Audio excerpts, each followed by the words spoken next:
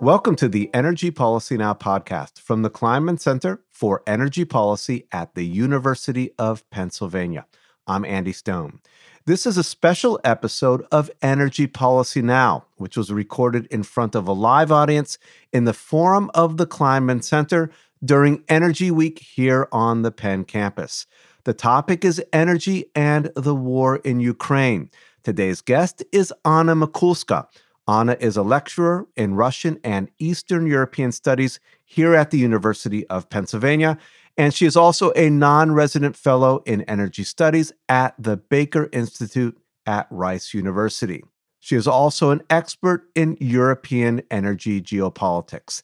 The following is our live conversation. It was recorded on Thursday, April the 7th. Welcome to the Kleinman Center and welcome to Energy Week here at Penn, as well as welcome to this live recording of the Energy Policy Now podcast.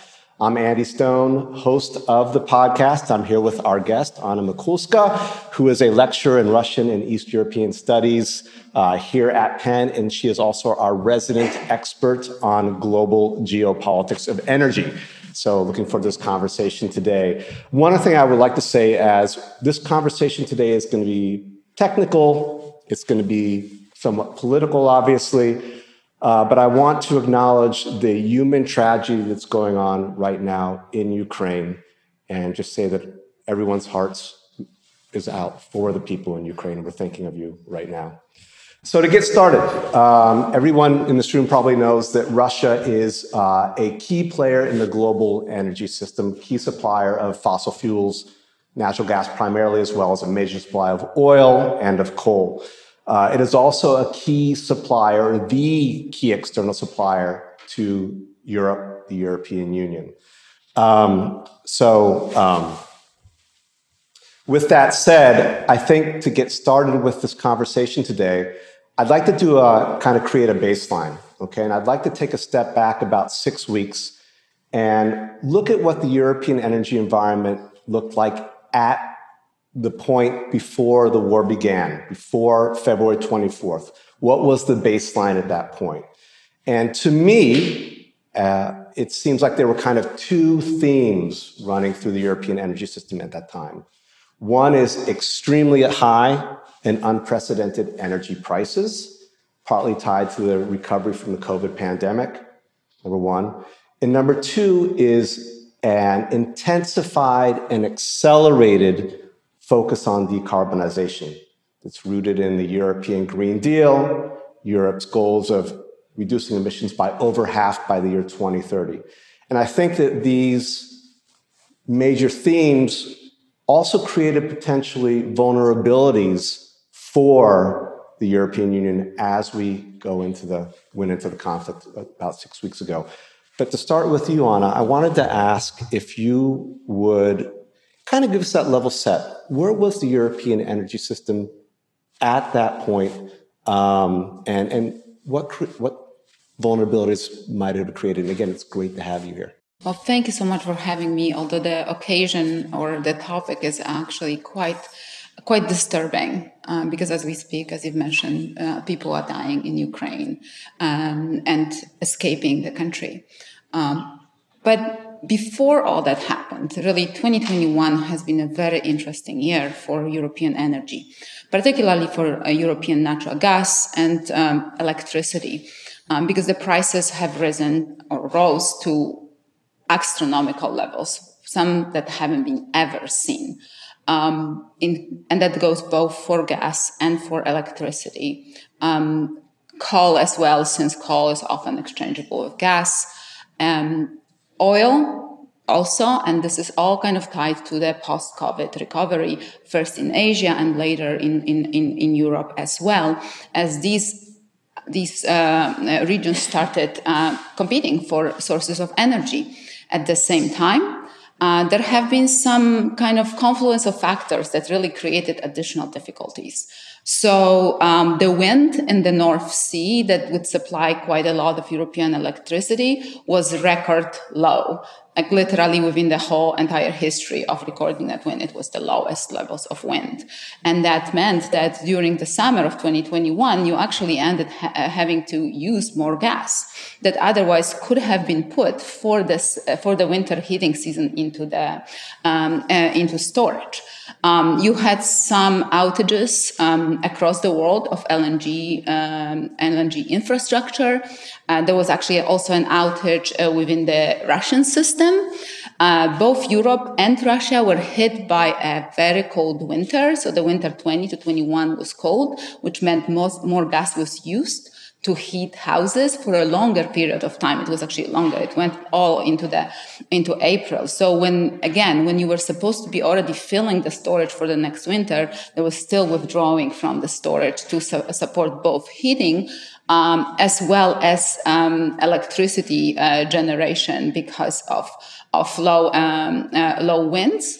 Also, low hydro. Turkey has experienced drought, so it ended up using more other energy, including gas, to support its electricity.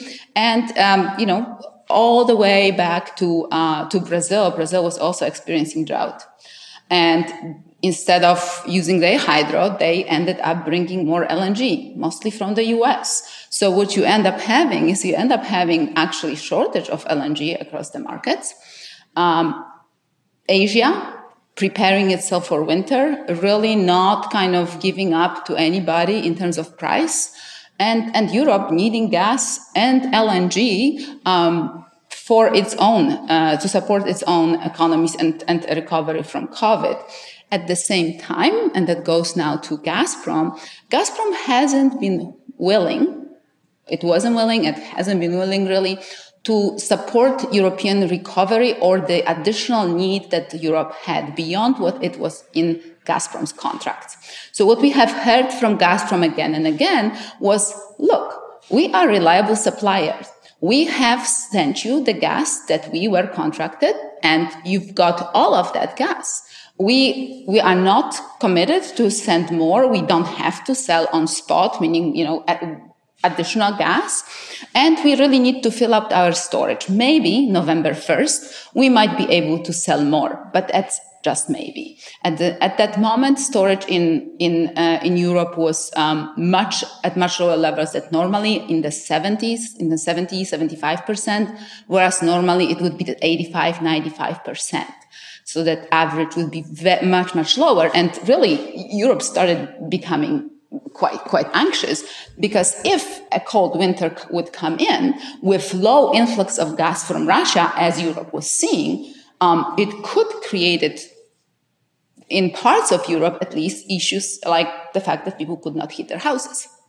And so the prices went off the roof. End of 2021, storage was still low.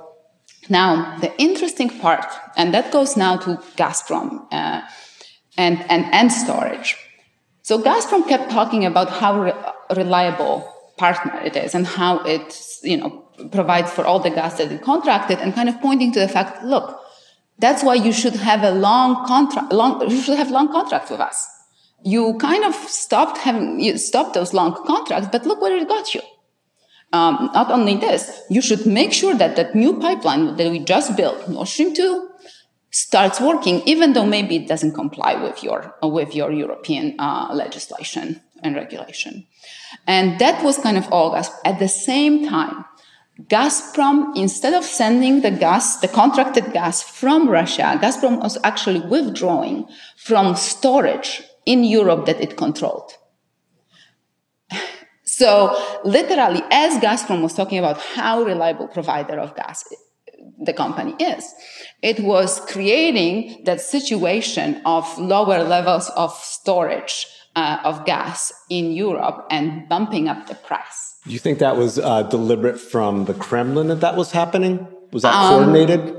I think it was definitely something that was thought through. It was not necessarily a long-term plan that was developed a year or two later. It almost fell into Putin's lap. the whole situation. It's, again, confluence of factors on the in the natural gas market that Putin was very eager to use, and it has used it. And here, it's important to say is I kind of use Gazprom, Russia, and Putin interchangeably because it is interchangeable. And it's something that Gazprom is kind of kept saying, we are a commercial company. But truly the way they are organized is really, they have grown out of the Soviet gas ministry. And that's how they still are being organized. Just think about very recent announcement by Putin that gas needs to be paid with rubles. It wasn't the CEO of Gazprom that announced it. It was the political spectrum of the political part of the establishment. So again, very much like a ministry rather than company. Well, I wanted to ask you about that. I'm going to jump ahead of here a little bit. About requiring payment in rubles. Is Russia really in a position to make such a demand? I mean, Russia. There's an interplay, right? Here's an interplay. Europe needs Russian energy. Russia needs income from the sale of energy to Europe. Can Russia really do that? Well, and get away with it? They've tried, and they were met with resound no. I think only Hungary said that they would do it, but yeah, well, Hungary is kind of committed to Russia, unfortunately, on many levels, and it's only actually not gas; it's also they are building Russian-sponsored nuclear power plant. So there is a lot going on with Hungary, but really there was a resounding no. We're not going to pay with rubles, and that's what kind of Putin, I think. At this moment, he might have already expected that this is what's going to happen, but he didn't expect that the world, and particularly the Western alliance and kind of the will unite against him the way we've had, really. So, but that did not prevent the fact that the prices of gas jumped up. Right, so it's just kind of the disturbance in the market that this created. It probably was worth something to Putin. Had he been successful in bringing ruble as the currency for Gazprom, that could actually be a really big deal because it would go around the sanctions that have been imposed on the central bank. Since ruble is not very popular currency, the companies would have to go buy rubles from central bank that now is sanctioned, and then that kind of would circumvent the sanctions. But obviously that did not happen. And it seems that now the situation is that the companies have to have two accounts, one in euros, one in ruble in Gazprom Bank, which was not sanctioned. And they pay with euros. Those euros are then later converted through the other account by Gazprom Bank into rubles. So they do not actually have to deal with the central bank. I'd like to take a step back for just a moment and kind of put some quantification to how dependent Europe is, the EU is on Russian energy. So I think 40% of European gas comes from Russia. I think 58% in Germany.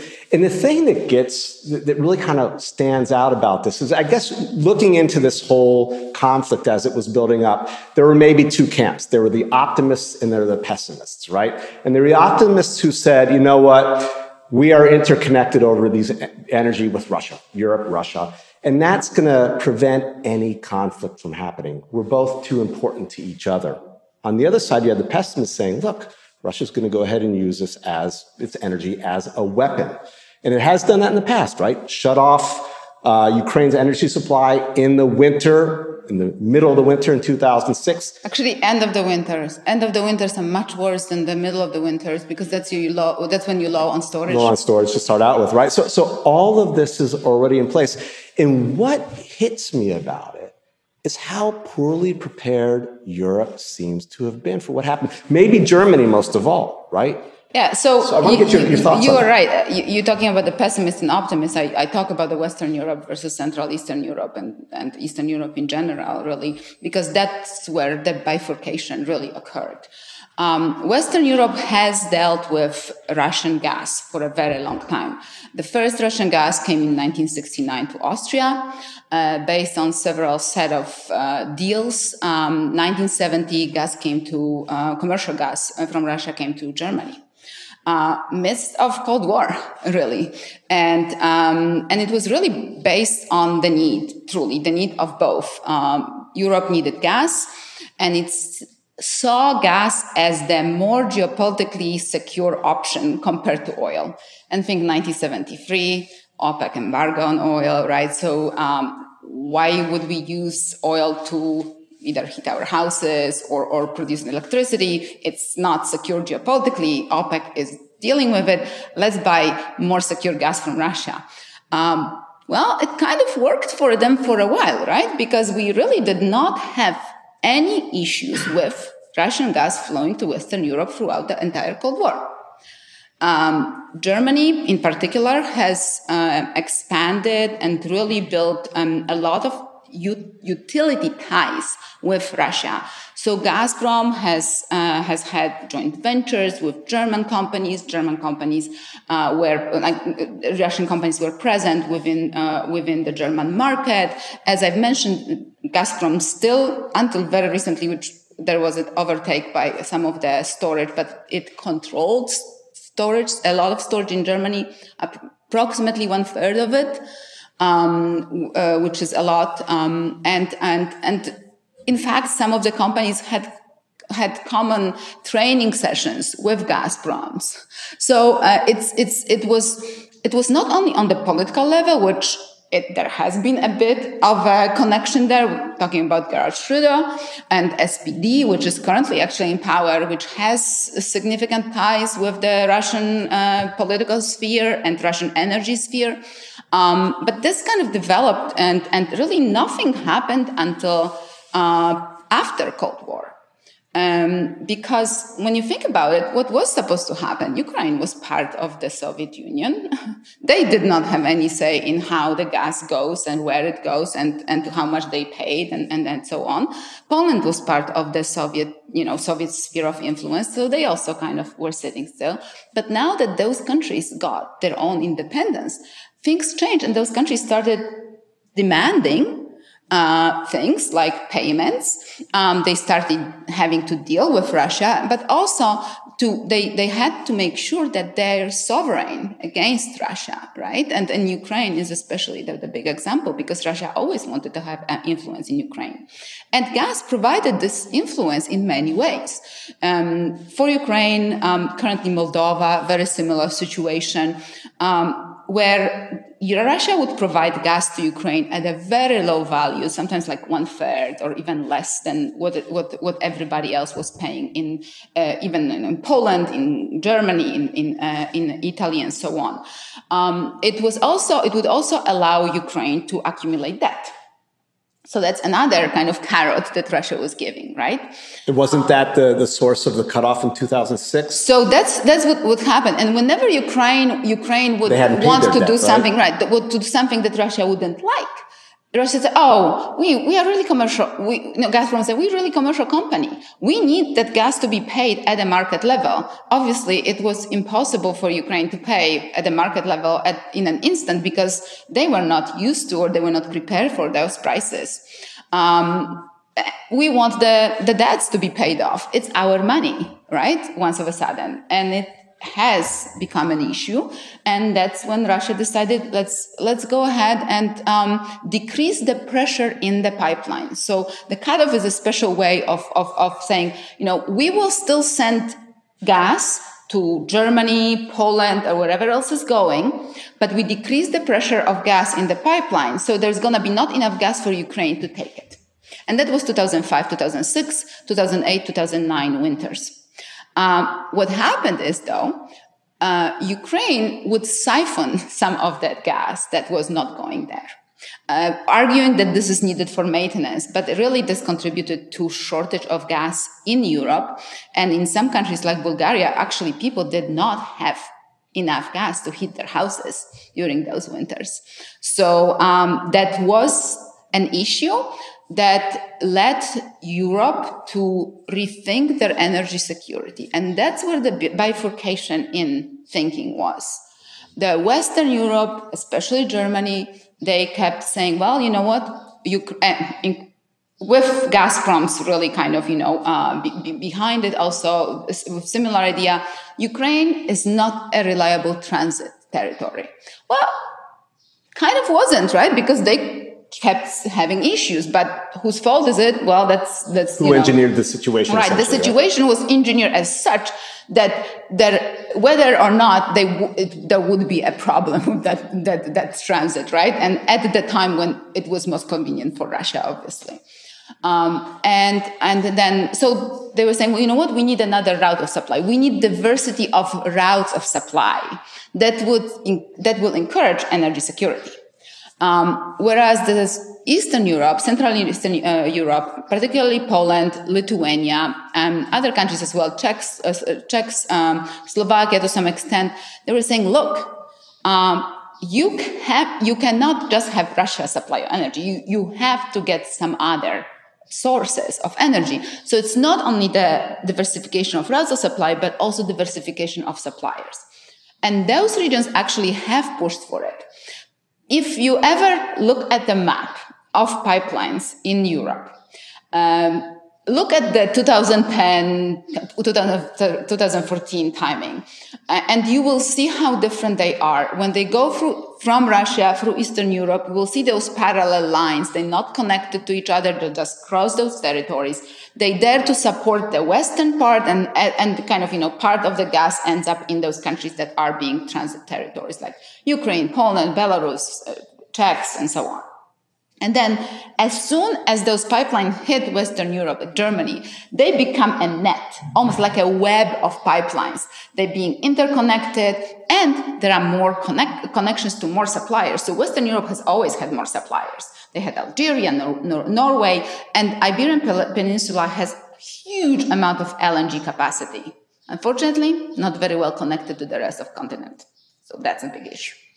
But in Central Eastern Europe, those countries knew what's going on. They have been dependent on Russia for a very long time, and they know what it could mean. So they kept kind of saying, well, you really need to think about this. You cannot just put all your eggs in one basket. You cannot really rely on Russia, because Russia is great with using what looks like commercial actions at the time when it's the most convenient. And so when you actually consider the background information, those commercial actions are not so commercial anymore, right? So you cut off gas at the end of cold winter, or, you ask for money at the end of cold winter knowing that somebody cannot pay you. So the countries in Eastern Europe were aware of this. Obviously, Russia was setting this up so they could selectively cut off supply to any of these countries, but then the network would still make sure that everybody in Europe was served, in Western Europe. Right, and Western Europe had more supply from others, and still it was much easier to balance a market when there is interconnections. But that's why Central and Eastern Europe has really pushed for more interconnections. New terminals were established in 2014, Klaipėda in Lithuania, 2015 in Poland. I think 2015 in Poland, LNG terminal Kirk just started working last year in Croatia, and more interconnections, including interconnection that is either about to start working or already has between Poland and Lithuania, which is actually very important for what was recently announced. So recently, if anybody follows, Lithuania announced that they will not bring any more Russian gas. 100% they will be able to live with other gas. This is because they do have their own regasification terminal for LNG. They can bring from somewhere else. That terminal capacity is large enough to actually support all three Baltic republics. All three Baltic republics have worked over the last several years to decrease their reliance on natural gas. And in addition, this new interconnection connects Poland and Lithuania, both of those terminals. So this is the first land interconnection between Baltic Republic and Europe ever in terms of gas. And now there's a better way in which they can balance the market. They also connected to Finland, but Finland is a very small user of natural gas. What's interesting, looking at Western Europe, Germany has had some LNG regasification projects kind of on the books for a while. Now they've noted that they're going to go forward, I think, with 2, potentially 4 of those. The EU is now saying that it's going to cut its dependence significantly, I think by 2/3 on Russian gas within the next couple of years. I think the question before that, and it's just kind of a hypothetical, I don't know if I want to dwell on it too long, but is there a likelihood or a chance that Russia at this point would just cut off the supply? I mean, you cannot exclude any type of action that Russia couldn't do. I mean, what Russia is doing in Ukraine, it's unimaginable. And they still doing this. So I think gas is much less of an issue really than killing civilians and destroying cities. Although for Russia, gas means money, right? Gas, oil, coal, all this Russia is exporting to Europe and other countries, of course, but Europe is their main market, and this brings money. So this can finance whatever Russia is doing in Ukraine and beyond. And this is kind of that moral struggle that the leaders, the European leaders, and generally the Western leaders have with what to do, right? And now we've heard that coal might be that first kind of resource that Europe is willing to give up from Russia. The next would be oil and gas. I'd argue that oil probably is easier to replace. It always will be expensive. But gas, it's a little bit more difficult because, not impossible though, because it needs infrastructure. So, oil, it's, you put it on tanker, you deliver it and put it through the pipelines, and it flows. With natural gas, it's either the pipeline, and these are interconnections that Europe has with Russia. The other one is Azeri gas, but that's not as much as there is. There's also, of course, Algeria and then Norway. These already exist, but what's with the additional capacity? It's the LNG that could come, right? We know that there's gonna be, there's gonna be competition with Asia for LNG. That's one. But really, the way I have looked with my colleagues at the Baker Institute at the issue, and what we really see is there even might be enough gas to send to Europe, but is there gonna be enough infrastructure in Europe to actually deliver this gas where it needs to be delivered? Right? Because as I've mentioned, for example, Iberian Peninsula, so Europe has approximately 200 BCM of gas capacity, of LNG capacity. For kind of to compare, this is approximately what Russia sends to Europe every year. So, on the surface of this, 1-to-1, win-win. Well, no. 130 BCM of that gas is of that LNG capacity intake is in Iberian Peninsula, which is very weakly connected to the rest of the continent. That means you cannot really send all of that where it needs to be sent. In addition, Germany, as you've noted, is actually the biggest customer, was the biggest customer of Russia in Europe. It would bring, at least 90, sometimes BCM of gas from 55 through the pipeline that's going underneath the Baltic Sea. It could have gone up to 110. So, but now potentially nothing if Russia would cut off that access, and there is no LNG terminals there yet. There were the three that were planned for years, and they would never kind of got enough approval was Brunsbüttel, Stade, and Wilhelmshaven.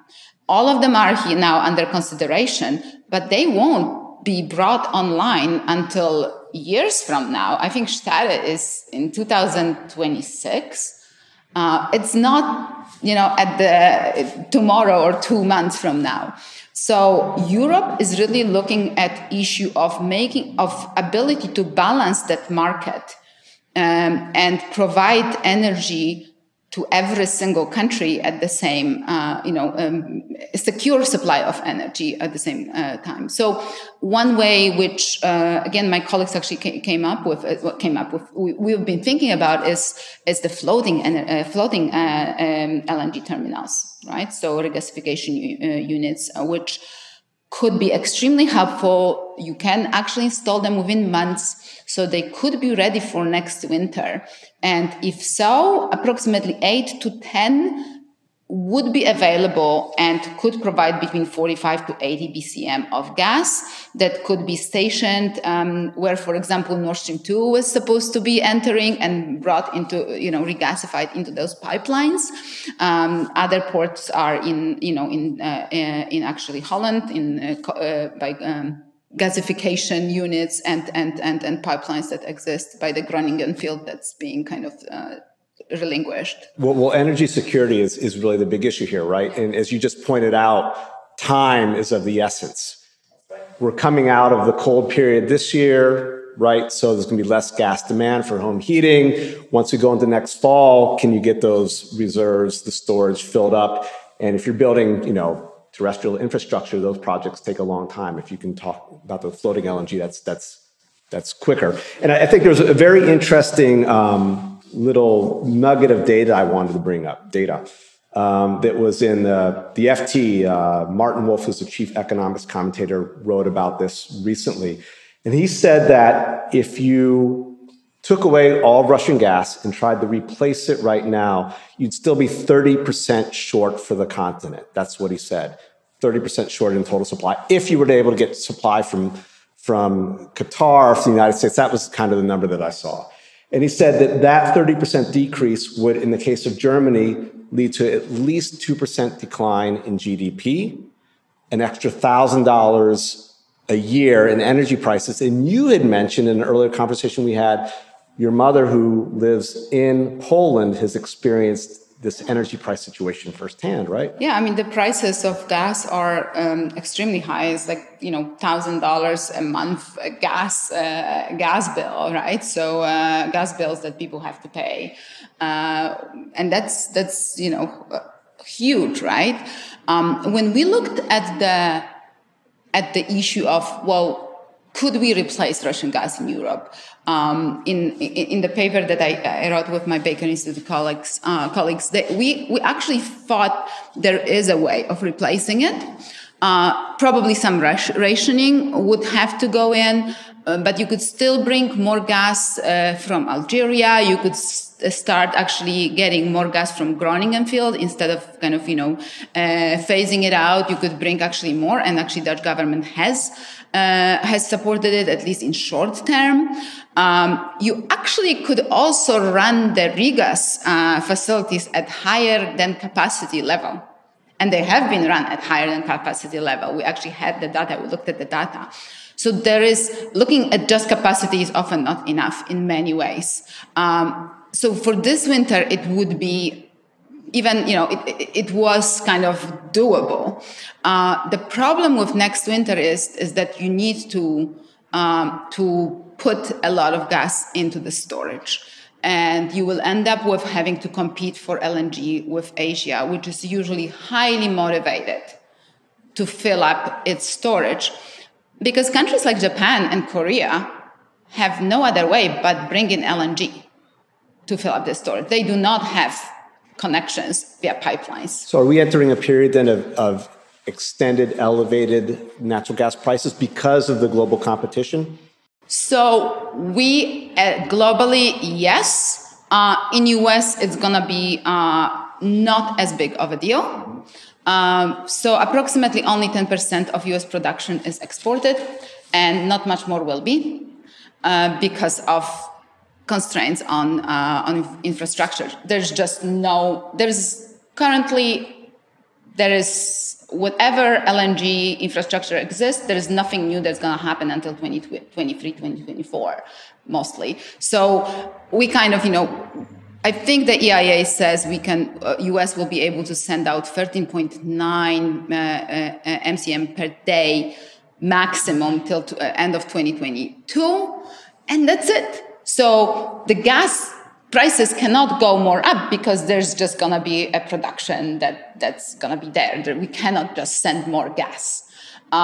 What could increase prices in the US for gas? It's regional lack of pipeline capacity. And if you end up with cold winter in Northeast, well, you will end up with high prices because there's going to be not enough pipeline to bring gas. And then you might end up actually have to compete for LNG with Europe and Asia, because you will need to bring LNG to the Boston Harbor. And that's when the prices could go up. But it's not because of the global competition between Europe and Asia. And I guess that's where we will see potentially some work that's going to be done through the American administration and through the Western allies, kind of trying to manage the scale of the issue. Is there going to be something like an agreement where Asian countries will be willing to forgo some of its purchases or to send some of cargoes that otherwise would have gone there to Europe to avoid the situation of price war, but also avoid the situation when Europe and its economy is failing completely. Although, European economy is going to be hit. It has been hit already. There is already a lot of industry and commercial activity that's not happening because prices of gas are so expensive, and some of the gas was being curtailed for the industry just to make sure that it's going to be enough of gas for heating the houses during winter. Now, I'd like to go ahead and shift the conversation for a moment here to the issue of decarbonization, right? So this is all a major distraction for Europe. The continent generally is investing, it sounds like, or considering investing in new gas infrastructure, regasification infrastructure in the case of Germany. And I think one of the questions that comes to mind is probably a two-part question. One is, what is the impact on the trajectory towards Europe's 2030 goal and beyond going to be on this? And number two, if we are seeing, and there's a great irony here, right? So the continent is leading on decarbonization with its targets. At the same time, now it's forced to invest in fossil fuel infrastructure. Does that lead us to a point where we're going to have lock-in based around that infrastructure? And two, and this is kind of a question to raise as well, is what is the response of, let's say, the gas industry going to be in investing in a continent that is set on getting out of fossil fuels with the thought that this may be temporary, we're going to end up with stranded assets because they want to get out of gas eventually anyways? So yeah, it's kind of really, it's complicated. It is complicated. But one way actually to address those issues that, are actually those floating LNG units, because they can be brought for a short period of time and they can be taken away after several years without much of an investment needed. It's like $50 to $100 million investment to set them up versus, hundreds and hundreds of millions of building new LNG terminals that would be grandfathered in. But there's also other things, right? We keep talking about climate action as if it was 100% renewable energy, but climate action should be to decarbonize. And you can decarbonize in many other ways as well. And I think what will happen is that Europe might need to think of how to decarbonize while using fossil fuels, because it's not so easy to get rid of them. If anything, we have shown by the pandemic, by the high prices of energy, and by the current invasion, is that it's not easy to get rid of fossil fuels in an instant. And even in a developed world, which already has much more renewables than the developing world, for example. And what I feel is that this experience, it will make it easier for the developed world to level with the developing world. Because the climate action will meet energy security dimension, which the developing world has been really talking about throughout the entire throughout the last decade. Truly, Glasgow has been kind of, one of the best example where we've seen the developers saying, well, we're going to be using coal because it's a secure source of energy. And our main goal is to develop. And we will need a secure, easy way to access cheap energy. And it often might be coal. So you're saying the interests in the decarbonization pathway in Europe and the rest of the world might be more aligned now? I think so. I think there might be actually more attention. And I think I mean it in a very positive way, because if we look at all options for decarbonization, we might actually come up with something that otherwise we might have not even seen, right? We, instead of looking at a tunnel vision, we are looking at a whole set of different solutions, which different countries might apply differently, right?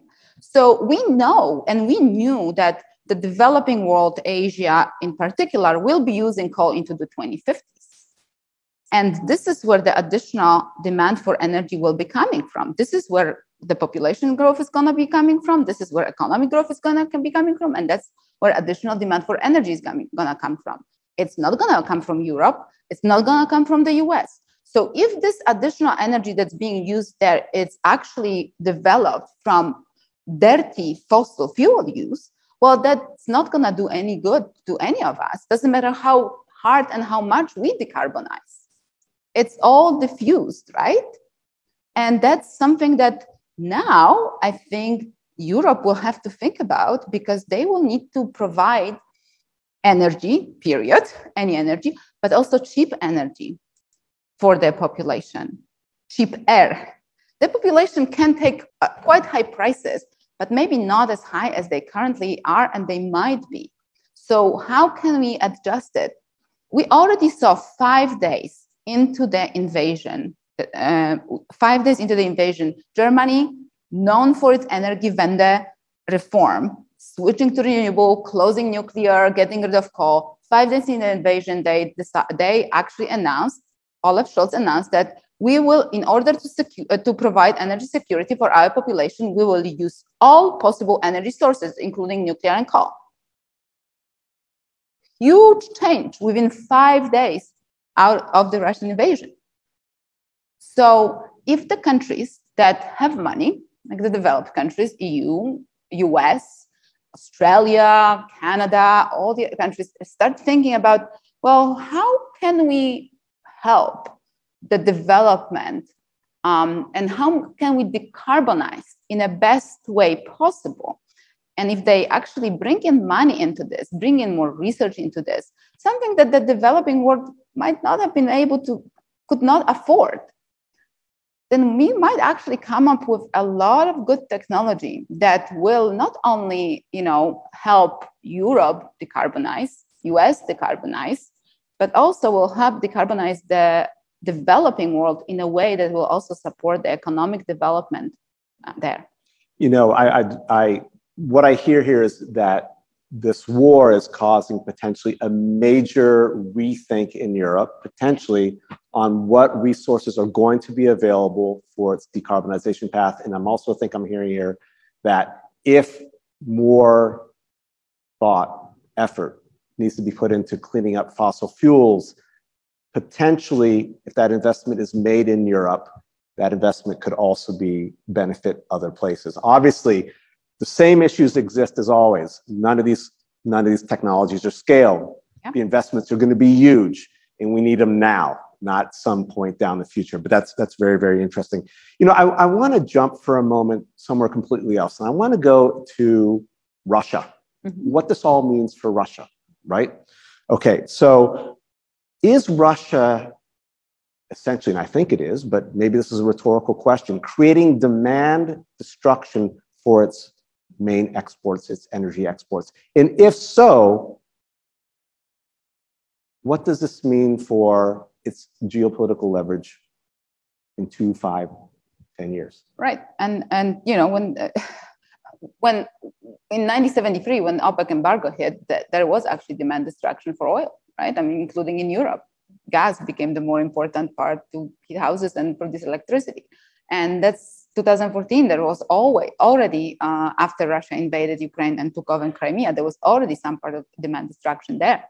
And this is even more significant, right? I really cannot imagine the situation in any short to medium term where Europe would be fine with kind of bringing in more, Russian energy than it needs or it has to have. Instead, it will be scaling it down. And what it means is Russia will need to look somewhere else. We already know that a lot of companies, Western companies, backed out from Russia, energy companies, right? BP was the first one that kind of took out its 20% stake in Rosneft, the Russian state oil company, and said, well, we kind of forfeiting it. Just left it on the table. Shell and Exxon have announced that they will back out from the Sakhalin 1 and 2, that they just need time, particularly Exxon, because they actually are operating the LNG terminals? Yes, they are backing out, but they need time.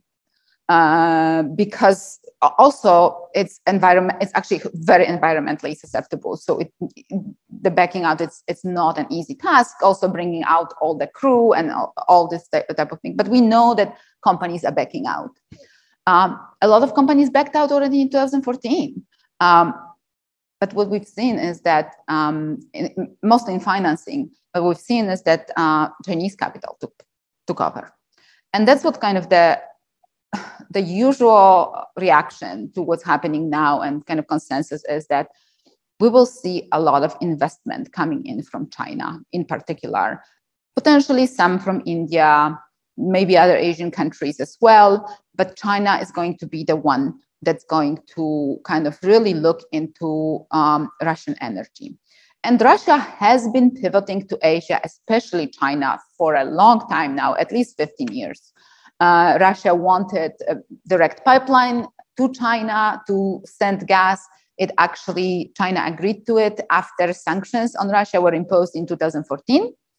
But it wasn't the route that Russia wanted. It was a route that is now known as Power of Siberia 1, and it actually takes gas from fields that are completely landlocked and only going to China. So it's really kind of just a one-way delivery to China. There is nobody else that can be using those fields because there's just one pipeline that was built. But what Russia wanted a pipeline that would that they call Power of Siberia 2 now, that would go from the same fields that Europe is being fed with the gas that Europe is being fed. And China wasn't eager at that because it would give Russia the arbitrage opportunity and potentially geopolitical benefits. Now that Europe is most likely going to be backing out and not needing those fields, we probably will see China more interested in that pipeline. I have to say, China has to be watching what's going on. Of course. And they're saying, oh, Russia, not a very reliable energy trade partner, whatever it may be. We don't want to get too hooked on their energy. And looking at, I looked at some statistics. I mean, Russia provides a very small percentage of the gas that goes to China at this point. They're not big. Yeah, they're like 10 to 15 BCM. It's nothing like the influence or the connection they have with Europe. And it may never be, right? It may never be, but China's energy policy has been on diversification of energy sources, both in terms of countries where they bring it from, but also type of sources. So China is using LNG, is using piped gas, is using coal, developing coal, is using electricity, of course, brought from renewable power as well. So all of the above. And that's kind of the way of making sure that they are not reliant on one or specific. But they might be actually quite eager of using Russia because Russia is it's not in the position of strength here right now, and it won't be. So, I've heard some of my colleagues saying, well, I'm actually concerned about Russia becoming a vassal country to China, because literally this is going to be the one country that can take its energy and can bring in some capital. And this is something that we all should be actually concerned, because before Russia has invaded Ukraine, our utmost concern was not Russia, it was China. If China is propped up with a cheap energy coming from a country that's not necessarily that friendly, but will do whatever it needs to do because it has no other choice, well, then it is becoming an issue. And what else Russia can add to, Chinese growth in power in terms of geopolitics?